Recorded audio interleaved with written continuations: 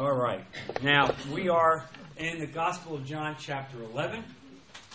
We are going to study again one of the greatest miracles in the history of the world, Lazarus being raised from the dead.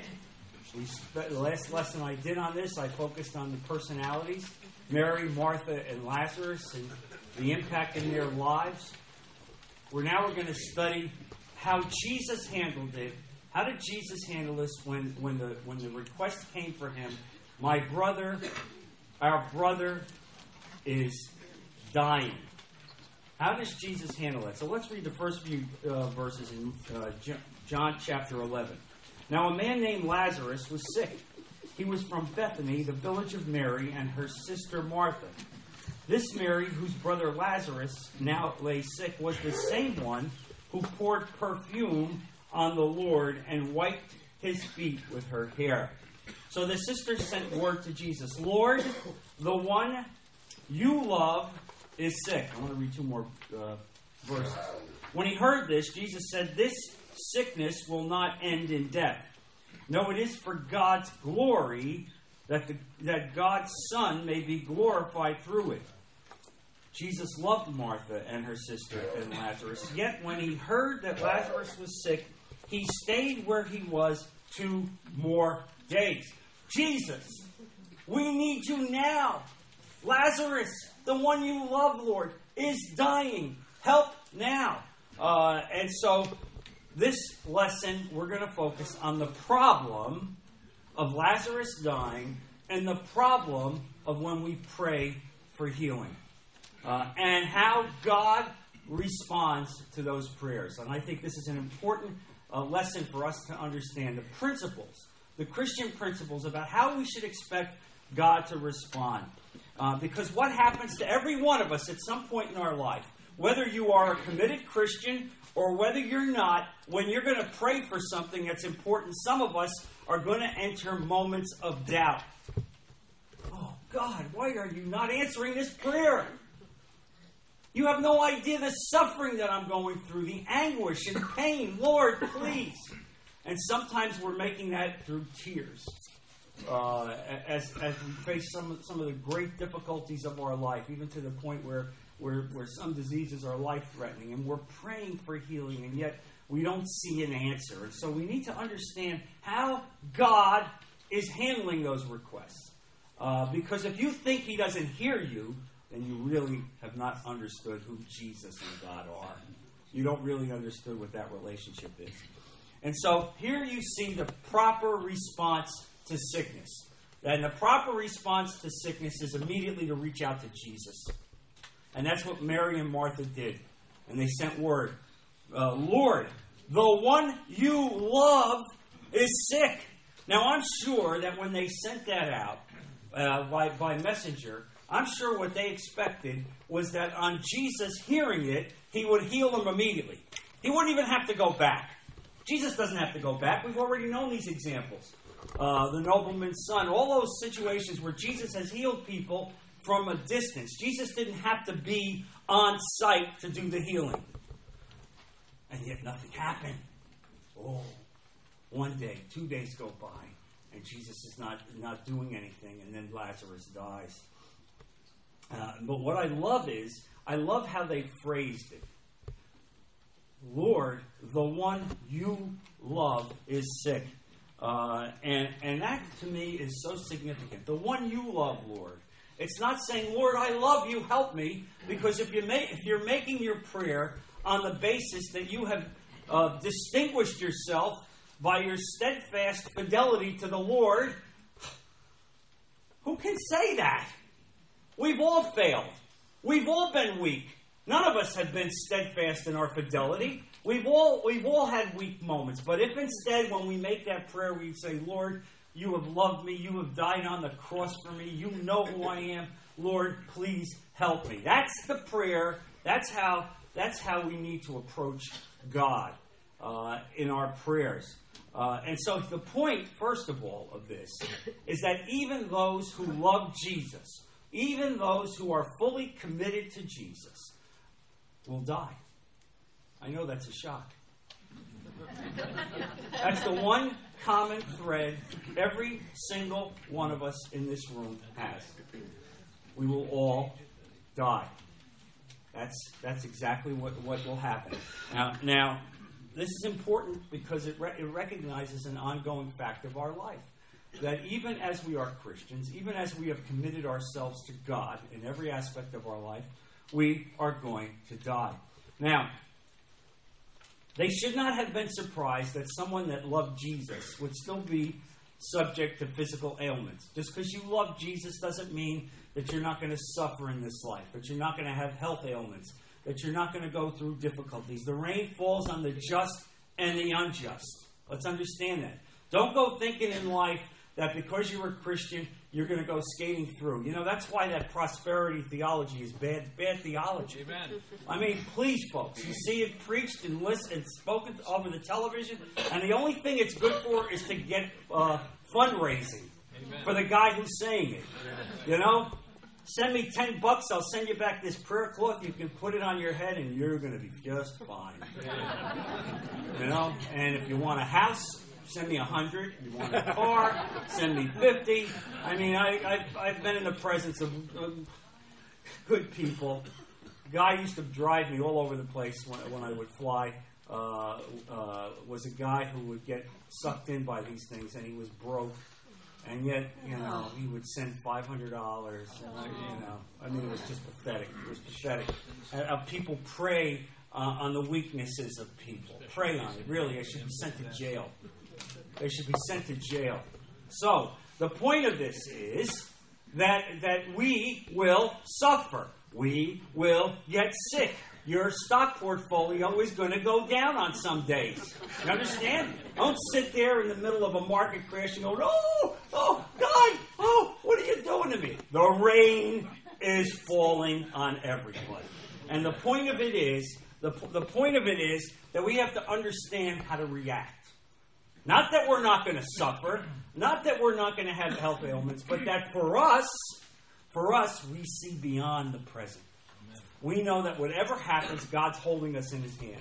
And that He is doing something for us. And I think this phrase that Jesus said there, this sickness will not end in death, but will be for the glory of God. How many times do you think that there is something going on in your life that God is saying to you, this is for the glory of God?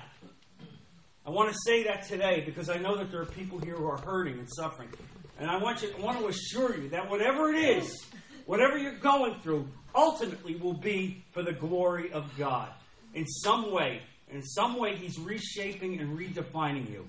I want you to turn to Hebrews chapter 9, verse 27.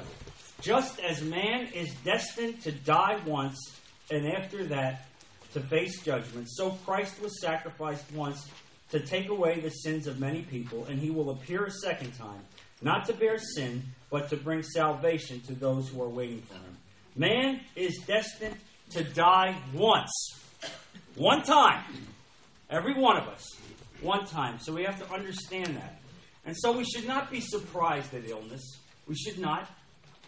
Because the same body that we're walking around with, the same flesh is what all humanity has. And it all has the same relative DNA. And so we know what the weakness is. But it's sometimes the way that God speaks to us about changing our walk with Him. How is God going to reform you? How is God going to affect your character? How is God going to make you into a more powerful witness for Him? What will He do? And oftentimes, these issues, these persecutions, these sufferings will have that benefit. Take a look at Psalm 119, verse 71. It was good for me to be afflicted, so that I might learn your decrees. The law from your mouth is more precious to me than thousands of pieces of silver and gold. How about that? It was good for me to be afflicted. Now, I can't say that I've ever been able to say that. Okay?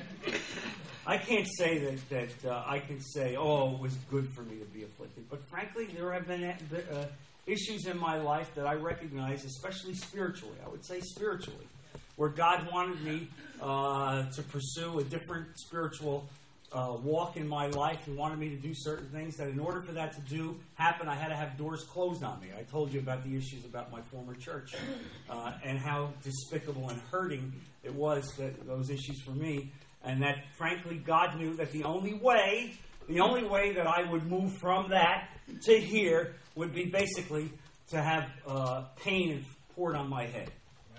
All right? That's me. And I have to say that I know a lot of you, and I think a lot of you are like me, that a lot of us will not make these steps unless we get a serious boot in the rear. Amen. Right? God knows that. He knows that. You know, most of us would tend to be passive and stay in a situation. We figure it'll get better. I'll just hang out. I know that, I'm trying to serve God, and God says sometimes the door's closed. It's over. It's over. Move on. Move on. And so sometimes that's delivered to you in suffering, in persecution, sometimes even in health issues. And so here you see Lazarus not being healed at the moment that they asked him to be healed because God said it would be for his glory. And here we are, 2,000 years later, in this room in First Baptist Church, and we are going to spend several weeks studying this because it was for God's glory. Now think about it. Think about it. What would have happened if Lazarus got healed? Oh, he healed Lazarus. That's great, Lazarus. You go on with your life. Things move on. The carnival goes on and continues. Would it have had anywhere near the impact that it had because he died? Of course, the answer is no. Of course, the answer is also that this put the nail in Jesus. This was one of the events that sealed the fate of Jesus. And you know from what we've already studied, it was also a sealing of Lazarus' fate because they determined that they wanted to execute Lazarus as well.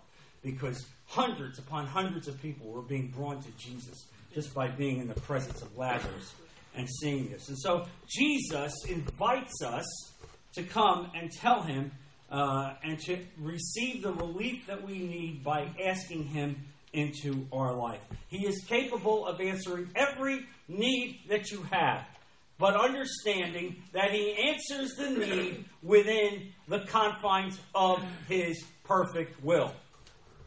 And sometimes healing is not within his will. That's right. Not easy for me to say this. I pray for healing. I ask God always to heal. I ask God to improve the situation. But then I say, Lord, but within your perfect will. Meaning this, Father, that if healing would be outside your will, then we submit to you. Because we know there have been examples in Scripture where God has granted an extension of life. One of the Jewish kings begged, I believe it was Hezekiah, begged for additional years of life because God told him, tonight I'm taking your life. Oh, no! No, don't, no, please. All right. That's what you want? That's what you want? Your will is I'll extend your life? Okay, fine. I'll give you another 10 years. Whoa, what a disaster. What a disaster. That entered into Israel because of that. The apostasy and the false gods. That man's life went downhill. And he carried a large part of the kingdom of Israel with him. And so you see this. God sees. Better to be taken now and fulfill the glory of God than to have a life extended that will not advance the kingdom of God. Really, is that what you want? Give me another couple lousy years so I can really mess this up good? So that when I meet you, Lord, we'll be able to go through what I did with these last few years to really wreck your message. Think about it, folks. That's why we say within your perfect will. And so I'm so impressed here as to how they phrased it. Lord, the one you love needs a touch. Lazarus, the one you love. And it's such a beautiful way to phrase it to Jesus. Jesus, Lord, I love you, heal me. I do love you, Lord, but my love is imperfect. There have been good days and there have been bad days. There have been plenty of days when I was not a good disciple. And so you make that prayer, and then you have second thoughts about saying, boy, maybe Jesus won't be that impressed with that prayer. But the prayer where you say, Lord, the one you love, you created me, you know my weaknesses, you know my DNA, Lord, you love me. And when you make that prayer, that's a prayer that not only God hears, but resonates with us and gives us confidence as we understand that. And what this does is this, that when you make that prayer, you have the peace that passes all understanding. You ever wonder what that means, the peace that passes all understanding? It means this, that even when you're in the doctor's office and you're getting news that's not good, and yet when you make that prayer to Jesus Christ and you have this image of everything that I've taught you, of Him holding you in His hand, you know He will not abandon you. Can I get an amen? Amen? I mean, that's a key thing. He will not abandon you. And that your life will be used by Him to advance His kingdom. Amen. Oh, Lord. And so when He sees you on that day, He'll go through and He'll say to you, I'm so proud of how you handled that. I know that was hard. I know that was hard. It wasn't easy for you to bear that, but you did. And you have no idea the hundreds of people that looked at you. You don't even know the people that were brought to Christ in that doctor's office, or in that chemotherapy center, or in the operating room. You have no idea. You have no idea the people in your BLG who were uplifted because they saw how you handled this, knowing that you were held by Jesus Christ. And He used you effectively as an evangelist to advance the kingdom of God. Oh, this is for the glory of God. There it is, folks. There it is. You have that, and you study that, and that's impressed in your life. You understand this. And so, another clear aspect of this story is that God sometimes does not act in the way we would expect Him to act. That often happens. You pray, Lord, help me. I need help. Help doesn't come. A delay. Lord, heal me. Now, Lord, please, I can't go through it. Can't go through it. Lord, I'm in this situation. It's dragging on year after year after year. Not yet. And the delay is coming. And so the question that you have for us is you're saying, does He really hear? Am I praying to somebody that's listening? Why is He torturing me like this? And the answer is that within the perfect will of God, delay is often part of the answer. Delay is often part of the answer. It's important to know this. Jesus is completely informed of your need. Don't think that the minute that you made that prayer, it's like Jesus is saying, wait, I'm kind of tied up here right now. I'm involved in some important things. I can't get to you right now. You know, there's 4 billion people praying to me. And I can't get to you right now. You think yours is important, but there are other people. I'll get there when I can get there. No, it doesn't work like that. He hears it instantaneously. He knows immediately. But at the same time, He has decided to delay. Just like you see it here with Lazarus. Delay is part of the plan of God. Part of the plan of God. And you see that here because we know from what we studied last week that Lazarus became an incredible witness to Jesus Christ because God delayed. Because through that delay, He expired and ultimately was raised from the dead. I want to give you another example of showing how God answers. Turn to Acts chapter 12. Peter's miraculous escape from prison. I want you to read a few verses about this. Acts chapter 12, verse 1. It was about this time that King Herod arrested some who belonged to the church, intending to persecute them. He had James, the brother of John, put to death with the sword. When he saw that this pleased the Jews, he proceeded to seize Peter also. This happened during the Feast of Unleavened Bread. After arresting him, he put him in prison, handing him over to be guarded by 4 squads of 4 soldiers each. Herod intended to bring him out for public trial after the Passover. So Peter was kept in prison, but the church was earnestly praying to God for him. Now, according to theologians who do the research in terms of the Feast of Unleavened Bread and Passover during that period of time, Peter would have been in prison for 7 days. Not just in prison, but handcuffed with 4 soldiers all around him, locked up in the darkest possible area of this prison. And they're praying for him. God, take him. Free him, Lord. Free him. No answer day 1. No answer day 2. No answer day 3. And knowing that he intended to be executed on the morning of the 8th day. You got that? Not a pretty picture. Now, continuing on. Verse 6. The night before Herod was to bring him to trial, and bring him to trial means to execute him. It's a sham trial. Peter was sleeping between 2 soldiers, bound with chains, 2 chains, and sentries stood guard at the entrance. And by the way, what a picture of how Christ wants us to understand. He knew what the sentence was. He saw what happened to the disciple James, the brother of John. He was executed. You don't think he sat there figuring this, I'm going to walk out of prison? I'm sure he didn't think he was going to walk out of prison. He thought this was it. And yet, he had the peace that passes all understanding to such an extent that he could sleep. Think about it. He could sleep even going through this incredible turmoil. Wow. This is the same guy that betrayed Jesus?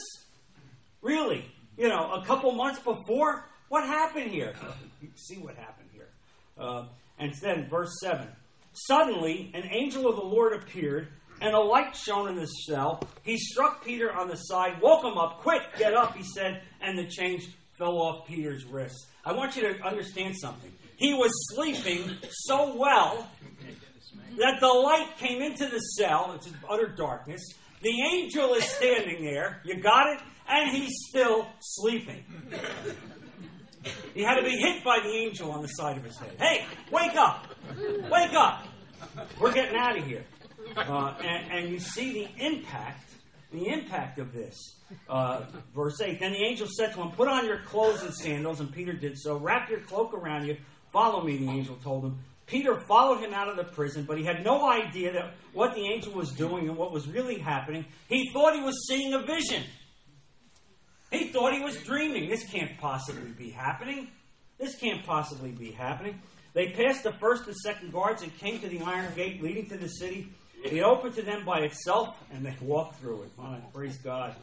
When they had walked the length of one street, suddenly the angel left them. Now he goes back to where all the Christian family is praying. They're praying. Oh, they're praying hour after hour.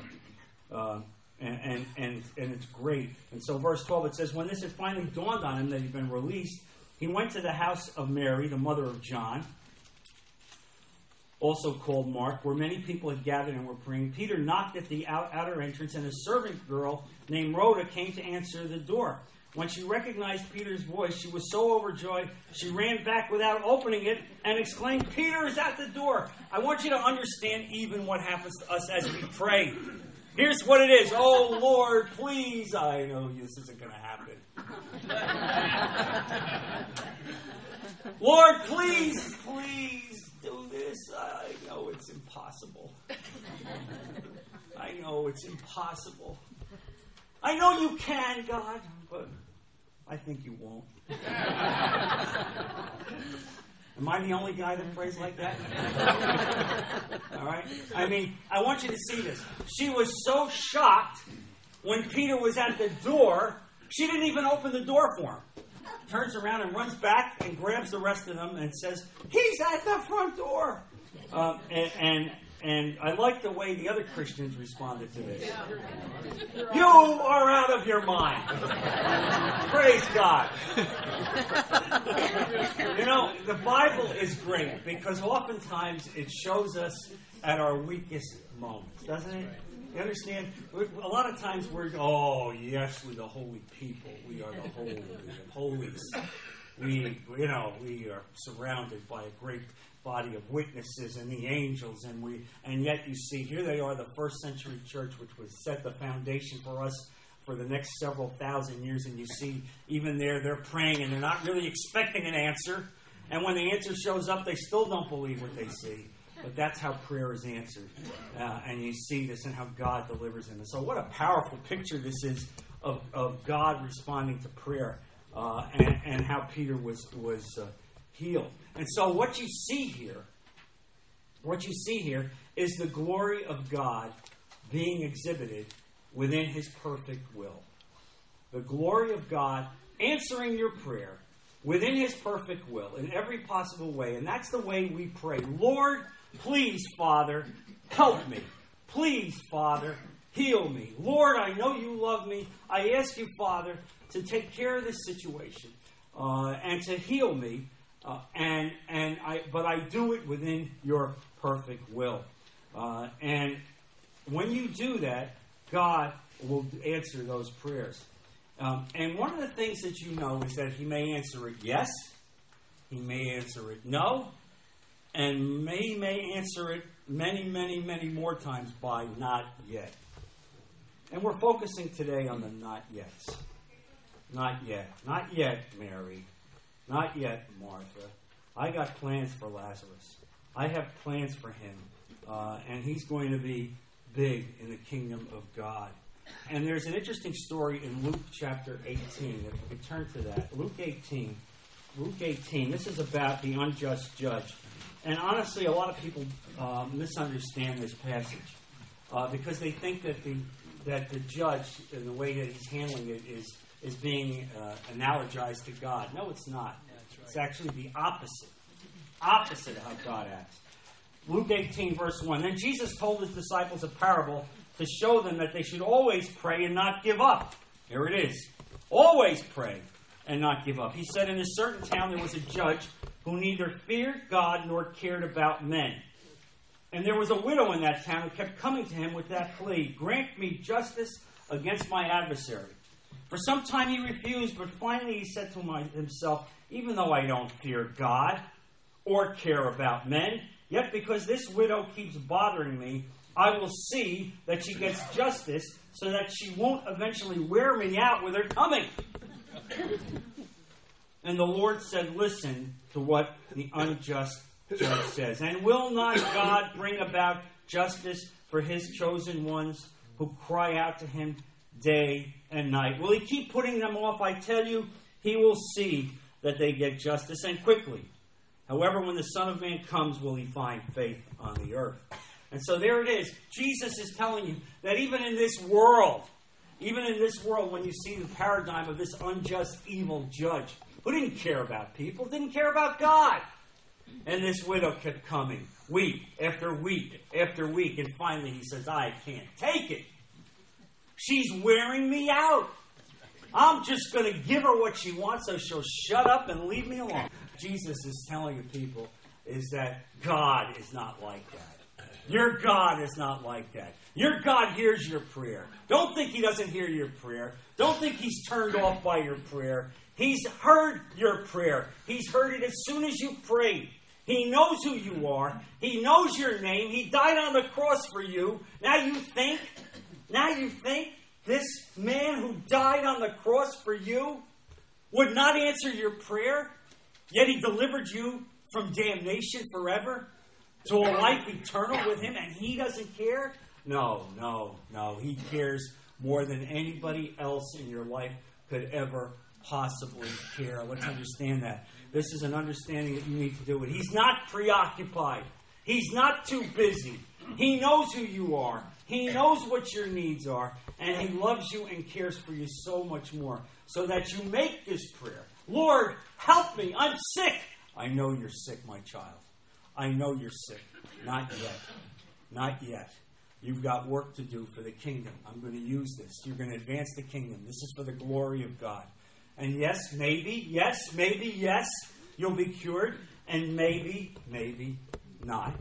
But the answer is that within his perfect will, we know that all of us are subject to dying. And that one way or the other, that's going to happen.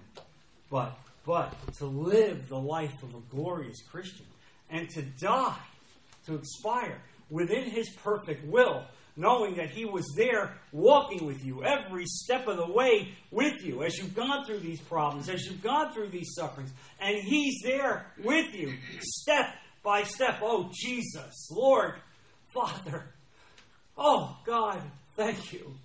Thank you for that gift. Thank you for that promise.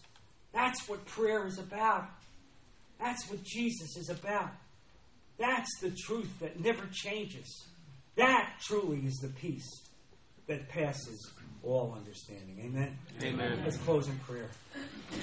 Oh, Lord, I thank you, Father, for the words that you've given us. I thank you for this miracle. Lord, I thank you for what you did with Lazarus. And now, Lord, I see that miracle, maybe not in such a magnificent way, but in a smaller way, is replicated millions of times a day all over the world as you are healing and restoring your people. Lord, we ask always your perfect will, even as we ask for healing. But Lord, we ask for the peace that passes all understanding, that we understand what you're doing with us, that you're making us and perfecting us and drawing us closer to you. Thank you, Father, for the words that you've given us. Thank you for the lesson. Help it to grow in our heart this week.